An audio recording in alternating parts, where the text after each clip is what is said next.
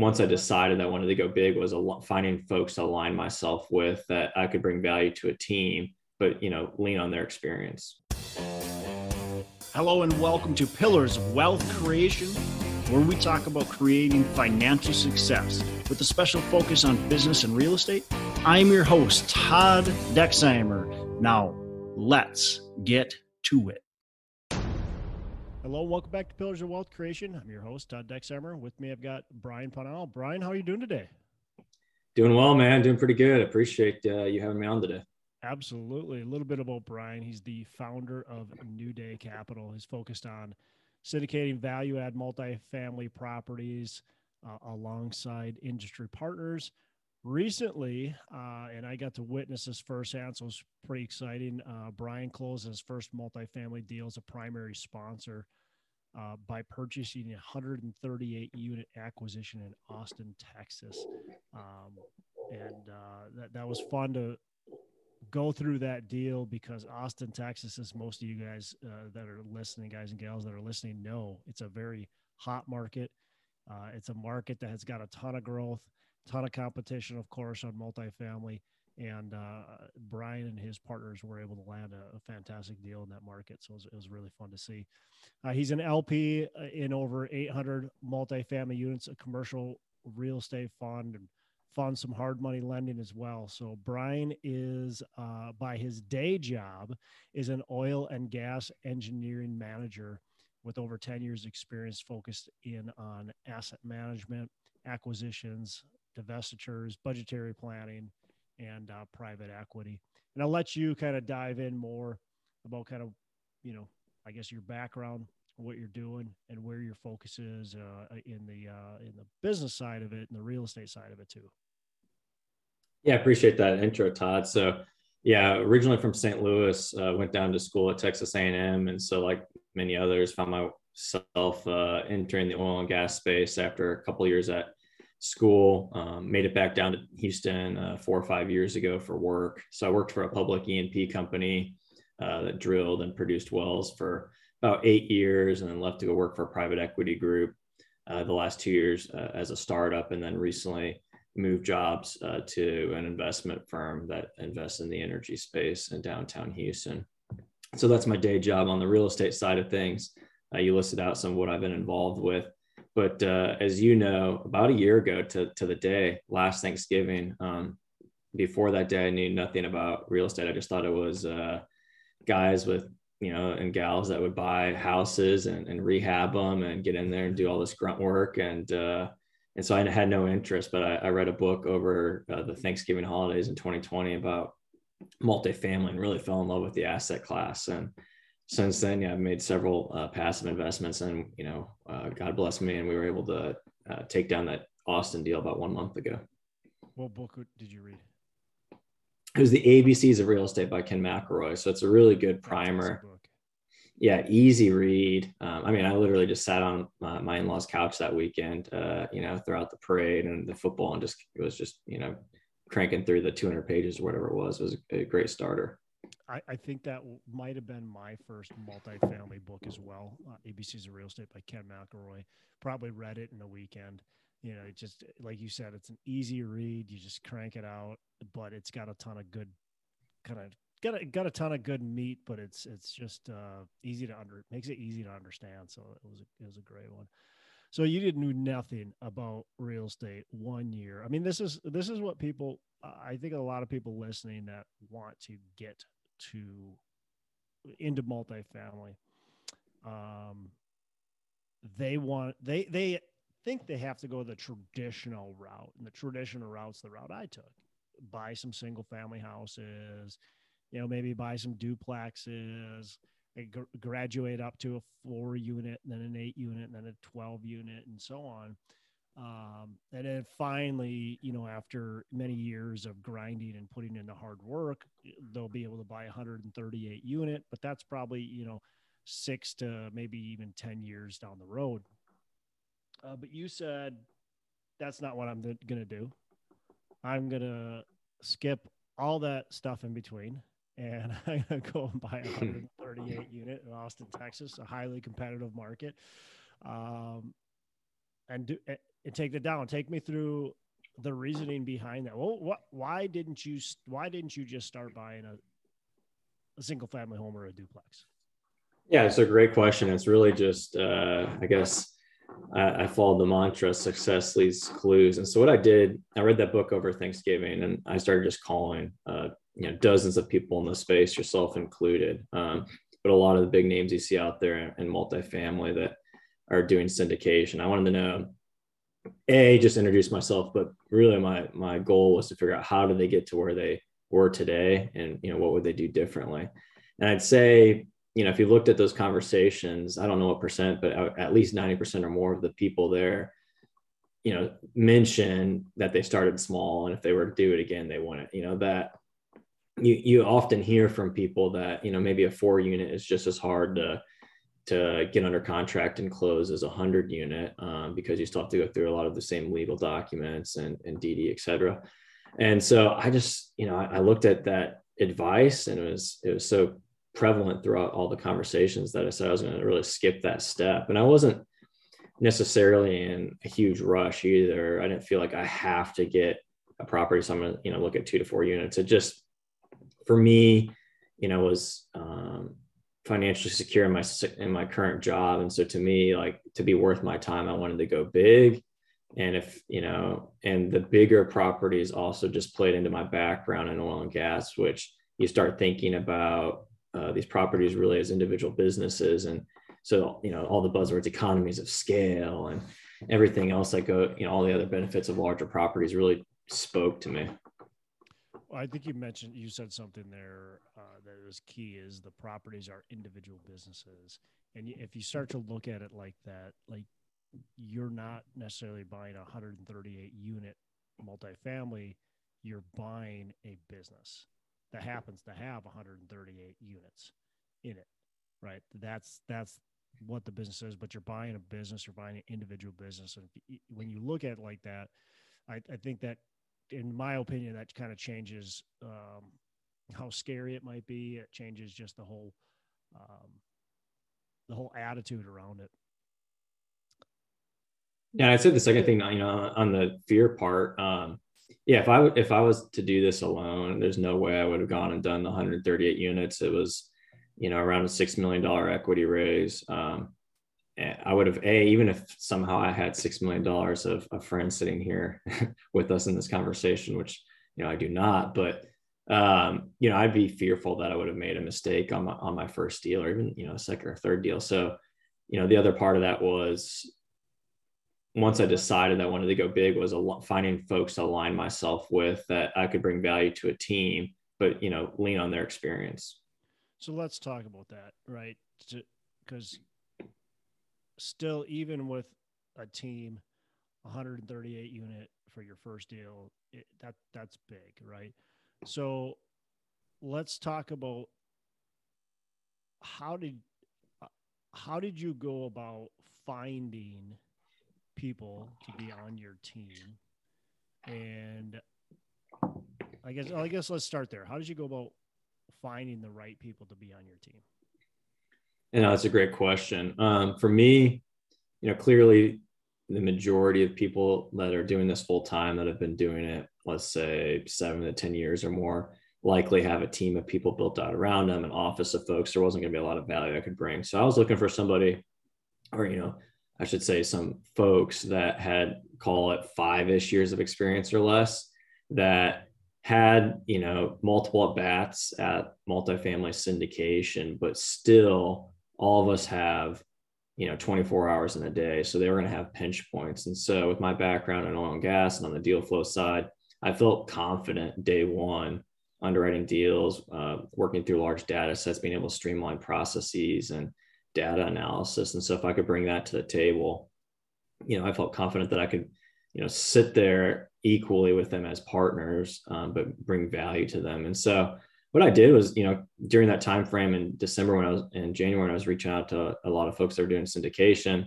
a couple of them, we would go get coffees or breakfasts, lunches, and we'd really hit it off. And those were much more fruitful conversations than some of the Zoom meetups and, other types of networking I did. And so that in-person relationship you look at a couple deals together, and then you're able to leverage that relationship down the road for something like this Austin deal.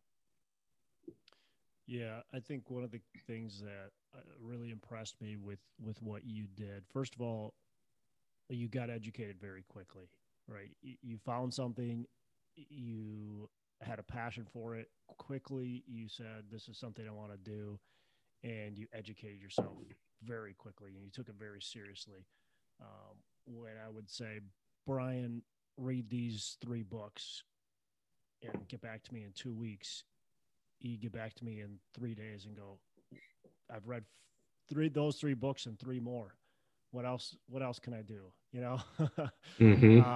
So that was very impressive. But the other thing that I think when I look at those who have a lot of success starting from really nothing to going big, like what you did, is they leverage other people and they leverage their skill set.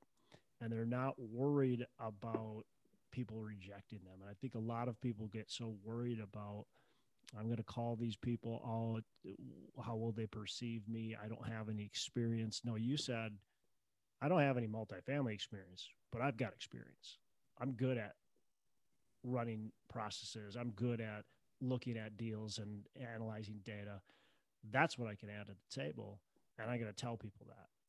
And I'm going to tell them, this is what I add. And this is how I can become part of your deal. And let's do some business together. And correct me if I'm wrong. I mean,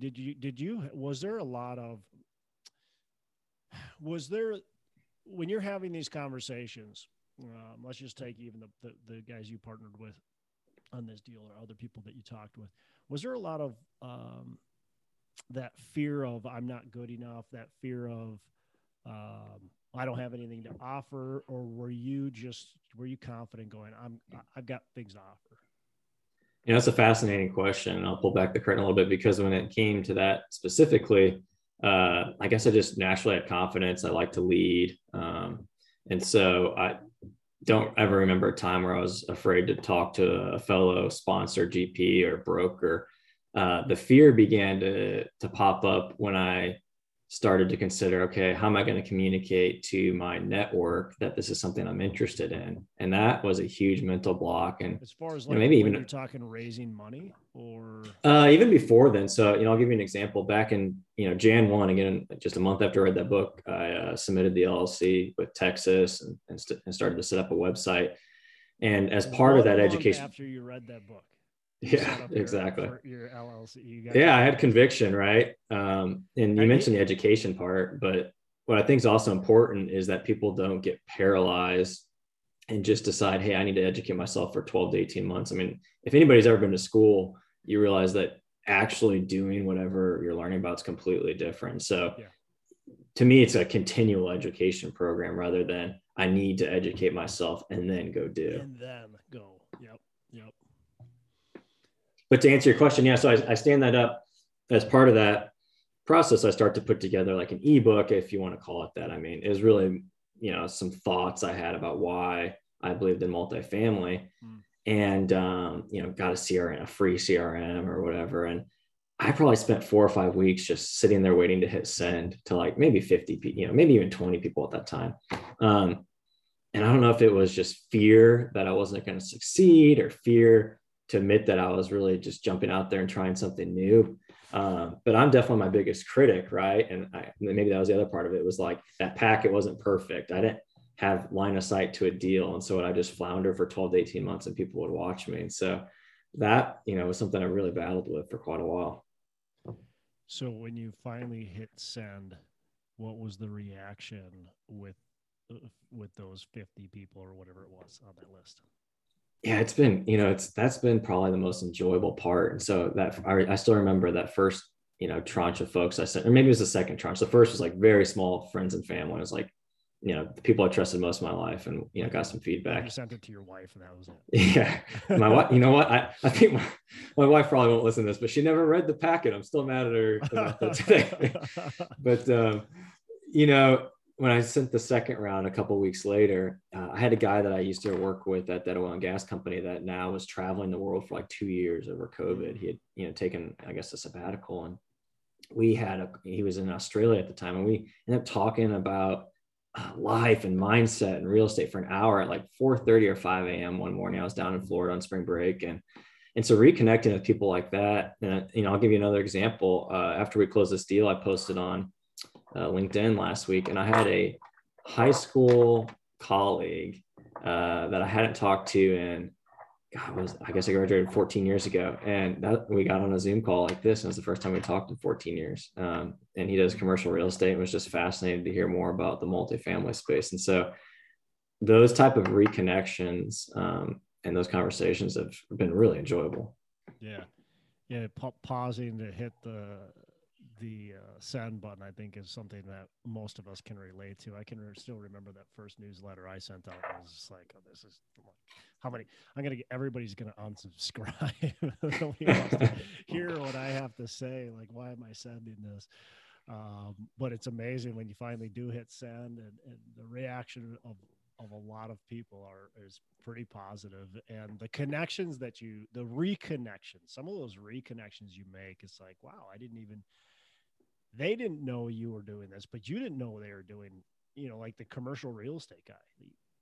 I didn't even know that. Like, that's really cool. Now we got a good connection. So that's Yeah, awesome. exactly. Yeah. I mean, I'll give you one last example. I had a fraternity brother call me. He got on my list, and him and his dad had some money they wanted to put to work after selling a single family rental. And we probably talked for like 2 hours. And, we used to be fairly close in college, but hadn't talked in a couple of years. And he ended up investing, 6 figures plus in this Austin deal. And so, yeah, it's been really interesting. That's great. That's great. Yeah. I mean, again, getting educated, but I really like how you said that getting educated. A lot of us went to college, and you learn all this stuff, and then you get to the job, and you're not even trained for it. You gotta completely go through all this training, because what you learned in college really barely applies to anything, maybe a little bit, but you have to actually start taking that action. And that's something you did very quickly. You set up your LLC right away. You started making phone calls to people right away. Even though you hesitated to hit the send button on your first newsletter, you wrote the ebook, and you ended up hitting send fairly quickly to people. And you were submitting letters of intents on deals, underwriting deals. You're taking those action steps while you're still educating yourself at the same time, which, in my opinion, is the reason why you were able to buy your first 100+ unit deal in less than a year from the day you started. That's rare. Most people don't do that.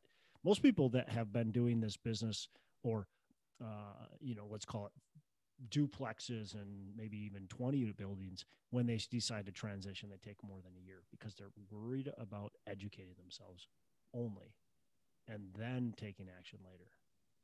That's a great point, Todd. And I think a lot of people, worry about educating and then wait to take action, or they feel like they've got to become the expert in everything. And I did that to a degree the first month or two, where I felt like I needed to be talking to brokers, underwriting, talking to the property manager, just doing everything right.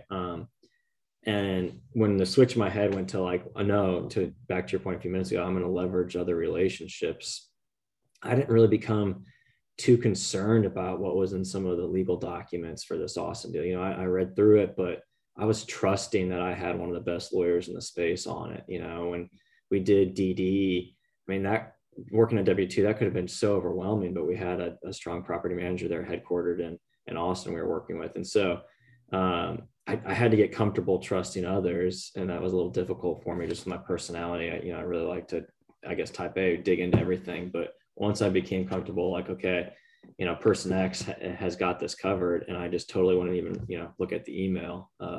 You can get a lot further faster doing that. Yeah. Yeah, absolutely.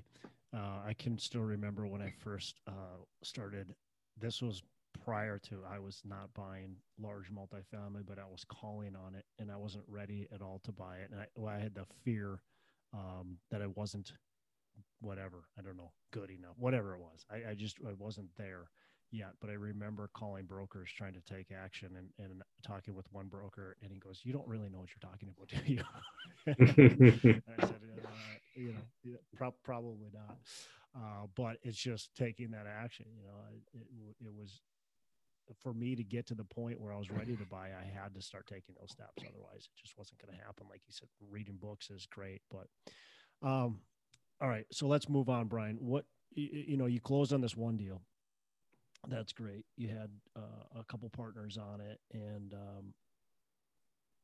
you guys are, I know now, focused on that asset management and implementing your business plan. What next? What are your, are you looking for another deal? What are you doing right now?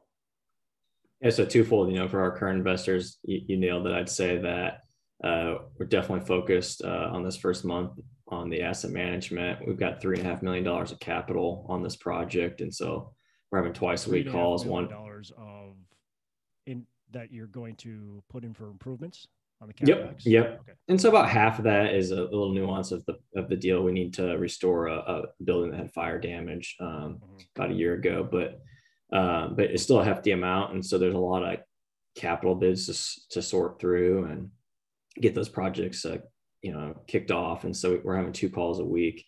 Wrote our first investor update, and I actually took the lead on that about 2 days ago and sent that out for November. And so there's a lot involved there, but we've got a good team in place. But clearly, what I've told people is we all celebrate getting these deals on social media and to friends and family. And when you're on the outside looking in, I found myself getting jealous, a lot of people, and thinking, well, if only I had 50 hours a week to dedicate to this. But in reality, that's just step one. I mean, now it's time to go execute a 3 to 5 year business plan. And so, I'm a big baseball guy. And so it's like, we just put the ball in play, but we got to go run the bases and see if we can score. And so, that's number one. But yeah, number two, I'm very hungry for the next deal. That day we closed on the Austin deal, I actually submitted an LOI on another property, just kind of give you the idea of like, I wasn't sitting there celebrating. I was hungry for the next one. And that's really where I found myself. There's a lot of people that,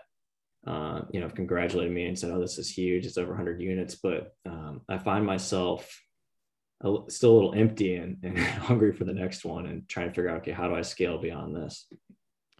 Yeah, well, you're committed to growing a business. And I think if you're committed to growing a business, one deal, although it's a win, is just a small step, right? And it's a step in the right direction. And most people would look at it and go, well, 138 units, not a small step. But for where you want to go and what you want to do, this is a small step. And you're going to continue to take small steps to get to where you want to go. And like you said, you got to celebrate that win. But there's still a lot of hard work. You just put the ball in play. You haven't even reached first base. Like you've got to start implementing that business plan. You have investors' money that's counting on you at this point in time, and you guys have to implement the business plan. What are you doing with your current business partners? Have you guys set up systems? Have you set up roles and responsibilities? How did you decide on how that all works? That's a really funny and timely ask that we actually jumped on a call yesterday. So there's out of the 5 or 6 GPs, there's really 3 that'll be on the asset management, me and 2 others. And so, we probably hadn't done the best job, and we were about a month in, and we decided to jump on the phone and have a little bit clearer discussion around that. But, I'll just give you it from my point of view. For me, it's like, look, as we started off this conversation, I don't have real estate experience. I walk onto an apartment, and I'm oversimplifying, but if I walk onto an apartment property, I'm like, old property, rundown, new property, nice. I don't have the eye for things. If we got a bid in for new roofs and it was $260,000, is that a good price? Is that a bad price? How do you guys usually handle security patrol? I mean, just all these nuances of property management. And so I was very upfront. And I guess that's the other thing, like, be transparent with where your weak points are. I was like, look, guys, I don't want to make those calls. I'll be on the email chain, on a call with you guys. If there's a time, I'll give my 2 cents. But where my value more than likely can be is tracking some of the KPIs. I work I worked extensively with our property manager and went through like 4 or 5 rounds of the budget once we closed for 2022. I'll likely take the lead on writing monthly investor updates, and just, little things that help make it a smoother deal for all of us. So like I set up a Microsoft Teams channel for all the GPs and broke it into the asset management where we could store all the files in the cloud and share them, but also have that be the way of communication. I just think it's a lot more efficient than emails or phone calls and text. And so I'd say I'm more like the data guy and probably the finance guy, whereas the other two gentlemen will take more of the lead on the GC and on the day-to-day asset management. Yeah, so and that's really important to understand, and it's good for you guys to have had that sit down and say, look, we got to really align ourselves and make sure we all have our specific roles. And you're right. I mean, just being open with people. I think a lot of people want to just assume they can do everything. Mm-hmm. And I can do everything. I just don't do everything very well if I try to do it all, right? You could probably figure out how to do everything, but why, if you're really good at some things, why try to figure out how to be the construction manager if somebody else on your team is? And so really understanding your role and responsibility, I think that's huge. All right. So awesome story. I love talking with people like you that have a goal and just go after it. It's the tenacity. You have what I would call the it factor. Is you saw the vision and you said, this is what I'm going to do, and I'm going to completely take action. And you're not superhuman. You have your own fears and doubts, but you're not letting them get in your way. When those come up, you're trying to figure out how to get rid of them. So love these stories. Brian, what would you say? Well, we've already maybe hit on some of these, but what would you say are maybe 3 key factors in your success? 3 key factors. Yes, I'll steal a little bit of what you just said. Number one for me is just this flame that can't be quenched. Like, you've got to just have a burning passion to succeed, whether that's multifamily or anything else in life. Being the best father you can be, being the best, servant to society, whatever it is. Like, you just that if you feel like you're not giving a 10 out of 10 effort on any given day or hour, that's got to bug you. And that's, something that for me, I guess I'm never satisfied. At times that could be a negative, but at the end of the day, that's really driven me to where I've gotten today in multifamily. Number 2 would be avoiding the shiny object syndrome. I guess that goes a little bit into what we've touched on, which is don't try to do everything. But, back in February, when I started underwriting deals and you're looking at, okay, how do I do market analysis? And, I sit back like everybody else in this nation. And I think to myself, well, the Sun Belt's a great place. Everything's blown up in the Sun Belt. And so there'd be one week where I was underwriting a Phoenix deal because Phoenix is on fire. And then the next week it was Austin. And the next week, well, I'm in here in Houston. I might as well do Houston. It seems to be a better price. And I was just bouncing all around the lower 48. And that wasn't going to get me anywhere. Same thing, like, okay, I'm going to call brokers. I'm going to underwrite. I'm going to try to think about my brand. It's like, no, I got to pick a lane. And so that's tough to do because you can feel like you're missing out, especially in this day and age, the whole FOMO. But pick a lane, run at it hard.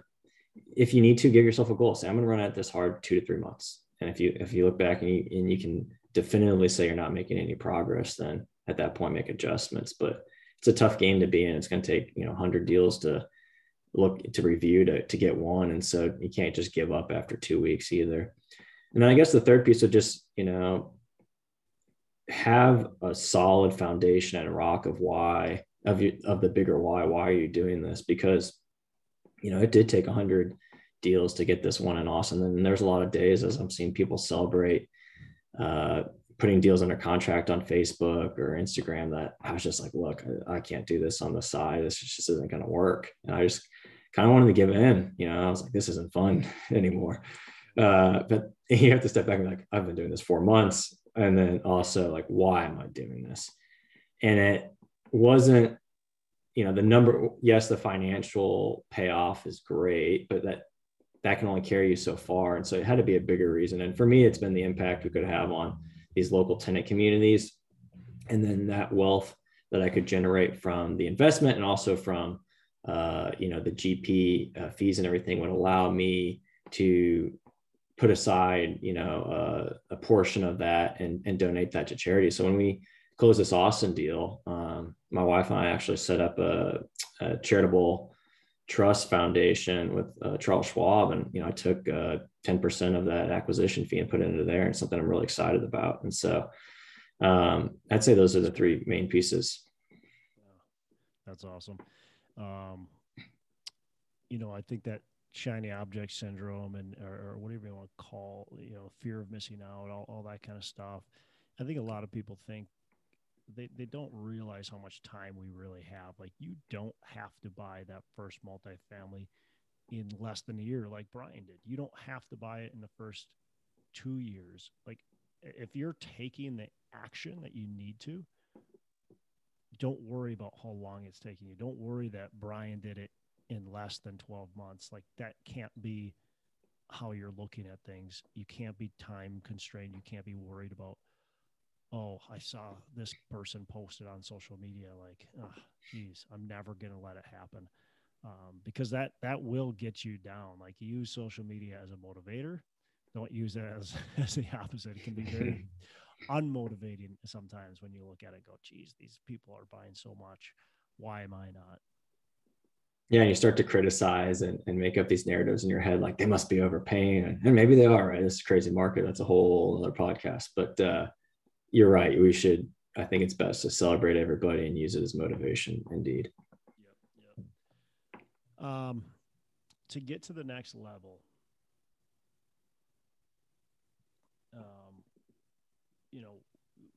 and again, this probably goes back on the success. So maybe some of it's the same, but is there any like big things that helped you get there? Any tools, any, I don't know, anything that helped you get to that next level, or get the confidence, or whatever it was? Yeah, so I'd say that's a good question.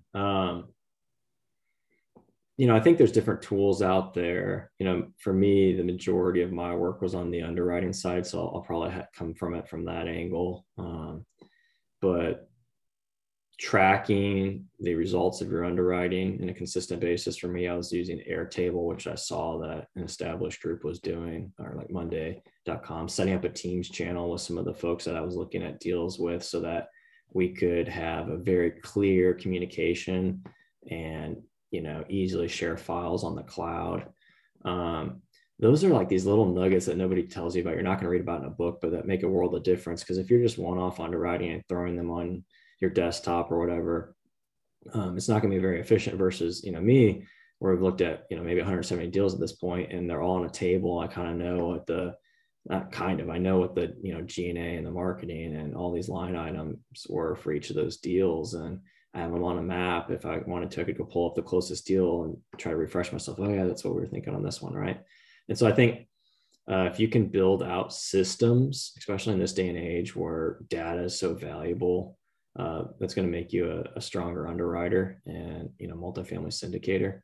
And then, and just trying to, I guess, level up. Then that's more of like the logistical side of things. And then the other piece is just the mindset. And there's just, at the end of the day, there's no benefit to being fearful. So when I'm making those first calls to brokers back in February, I really didn't care, I guess, if I sounded like a fool. And I'm sure there was times I did. I don't remember a specific example, but I do remember being asked questions that I didn't even know what it meant. I just had no idea, right? But my goal was to try to create a personal connection with them. If they told me they were having a boy, oh, well, my wife and I are also pregnant, we're going to have our, and it was trying to create those connections with those guys and gals. And The knowledge would come later. But to show, you often hear, but I believe it's a strong piece of advice when you're talking to brokers using that example, be true to your word. So, my mantra was, if we were looking at something they sent over and I said, okay, I could get this out in 48 hours because I know I can underwrite quick, then get back to them within 48 hours with feedback. Even if I was way off, I'd be like, here's why, and give them kind of 3 reasons. And so I think that helped. That's awesome. Yeah. The communication with these brokers or anybody, I mean, that sets you apart. If you can communicate, it sets you apart massively. So figure out who on your team and how on your team you guys can communicate, and you're going to be completely set apart from everybody else, because that's massively lacking. I agree. So, all right. So Brian, want to wrap up. I got a couple last questions for you. What's your favorite book? Favorite book? I read a lot this year. I'm going to go kind of outside of a lot that we hear about. There's a book by these 2 behavioral psychologists that got into, what you called behavioral economics. And it's called Thinking Fast and Slow by Daniel Kahneman. And that is a fantastic read. It's pretty dense. And so if you want, more or less a summary of that, Michael Lewis actually wrote a book that summarizes it. I can't remember what it's called off the top of my head, but that's fascinating. It really goes through the different human biases and why you believe what you do and kind of how your brain works. And I think it's a great read for anybody to challenge your biases, at whether it's your W-2 job or, while you're doing multifamily or real estate. Awesome. All right, man. Last question before we wrap up. What are your 3 pillars of wealth creation? What are my 3 pillars of wealth creation? Remind me what the you knew I was going to ask this. I know. You should have been prepared. But I know people have gone different angles on this. Yeah, you go whatever angle you want, whatever comes up. A lot of people answer the real estate and that type of stuff. A lot of people answer mindset. So I think for me, again, probably pillar number 1 is that foundation. And so it's your why. I believe the most successful people that have been able to generate wealth have a larger why. And for me, that's really societal driven. We've got a short time here on earth, and faith driven. Number 2 would be teamwork. I just don't think you can build a lot of wealth without a strong team. There's a lot of people that are doing this individually in multifamily. And if you look over the long haul, they're just not going to get as far as people that have a strong team built around them. And then the 3rd pillar of wealth creation would be, really education. We talked about don't get paralyzed by it, but find yourself a good mentor. Again, that kind of goes back to like the team and just continuously learn. I'm trying to read something every day about multifamily real estate to make me better in this job. Awesome. Good stuff. Brian, how can our listeners get in touch with you, learn more about what you got going on, and connect? Yeah, I appreciate that, Todd. So just look me up on LinkedIn or Facebook, Brian Pownell, and then my website for New Day Capital is www.newdayinv.com. If you jump on there, we've got a free ebook called The Power of Multifamily Investing. Awesome. We'll put that in the show notes so people can connect directly with you. Brian, really appreciate it. Thanks so much for joining us. A lot of great info, a super inspiring story. So really appreciate it. I appreciate that, Todd. It's been a pleasure getting to know you this year, and that was fun. Hey, thanks so much for listening. I appreciate you being a loyal listener. I would love to have you go on to our Facebook page and subscribe, give us a thumbs up, go on to iTunes or wherever you listen and give us a rating and review. Don't forget to subscribe. Your rating and review just helps us push this out to more and more people and continue to grow our audience and hopefully positively affect a ton of people out there that really need this and want this. So the other thing I've got for you is a free ebook on my website. So go on to venturedproperties.com, and download our free ebook on real estate and on syndication. And I've got some data points in there, some really good stuff for you. So I'd love to have you take a look at that. It's free. I'm not expecting anything from it. And also, look, if you want some help in multifamily, want some help learning, growing, getting your business off the ground, I would love to talk to you about what it would look like to work with me potentially and see if that's a good fit. So you can go to coachwithdex.com and check that out. And we can definitely have a call. Thanks a lot for listening. You make it a fantastic rest of the day. I'll catch you on the next episode.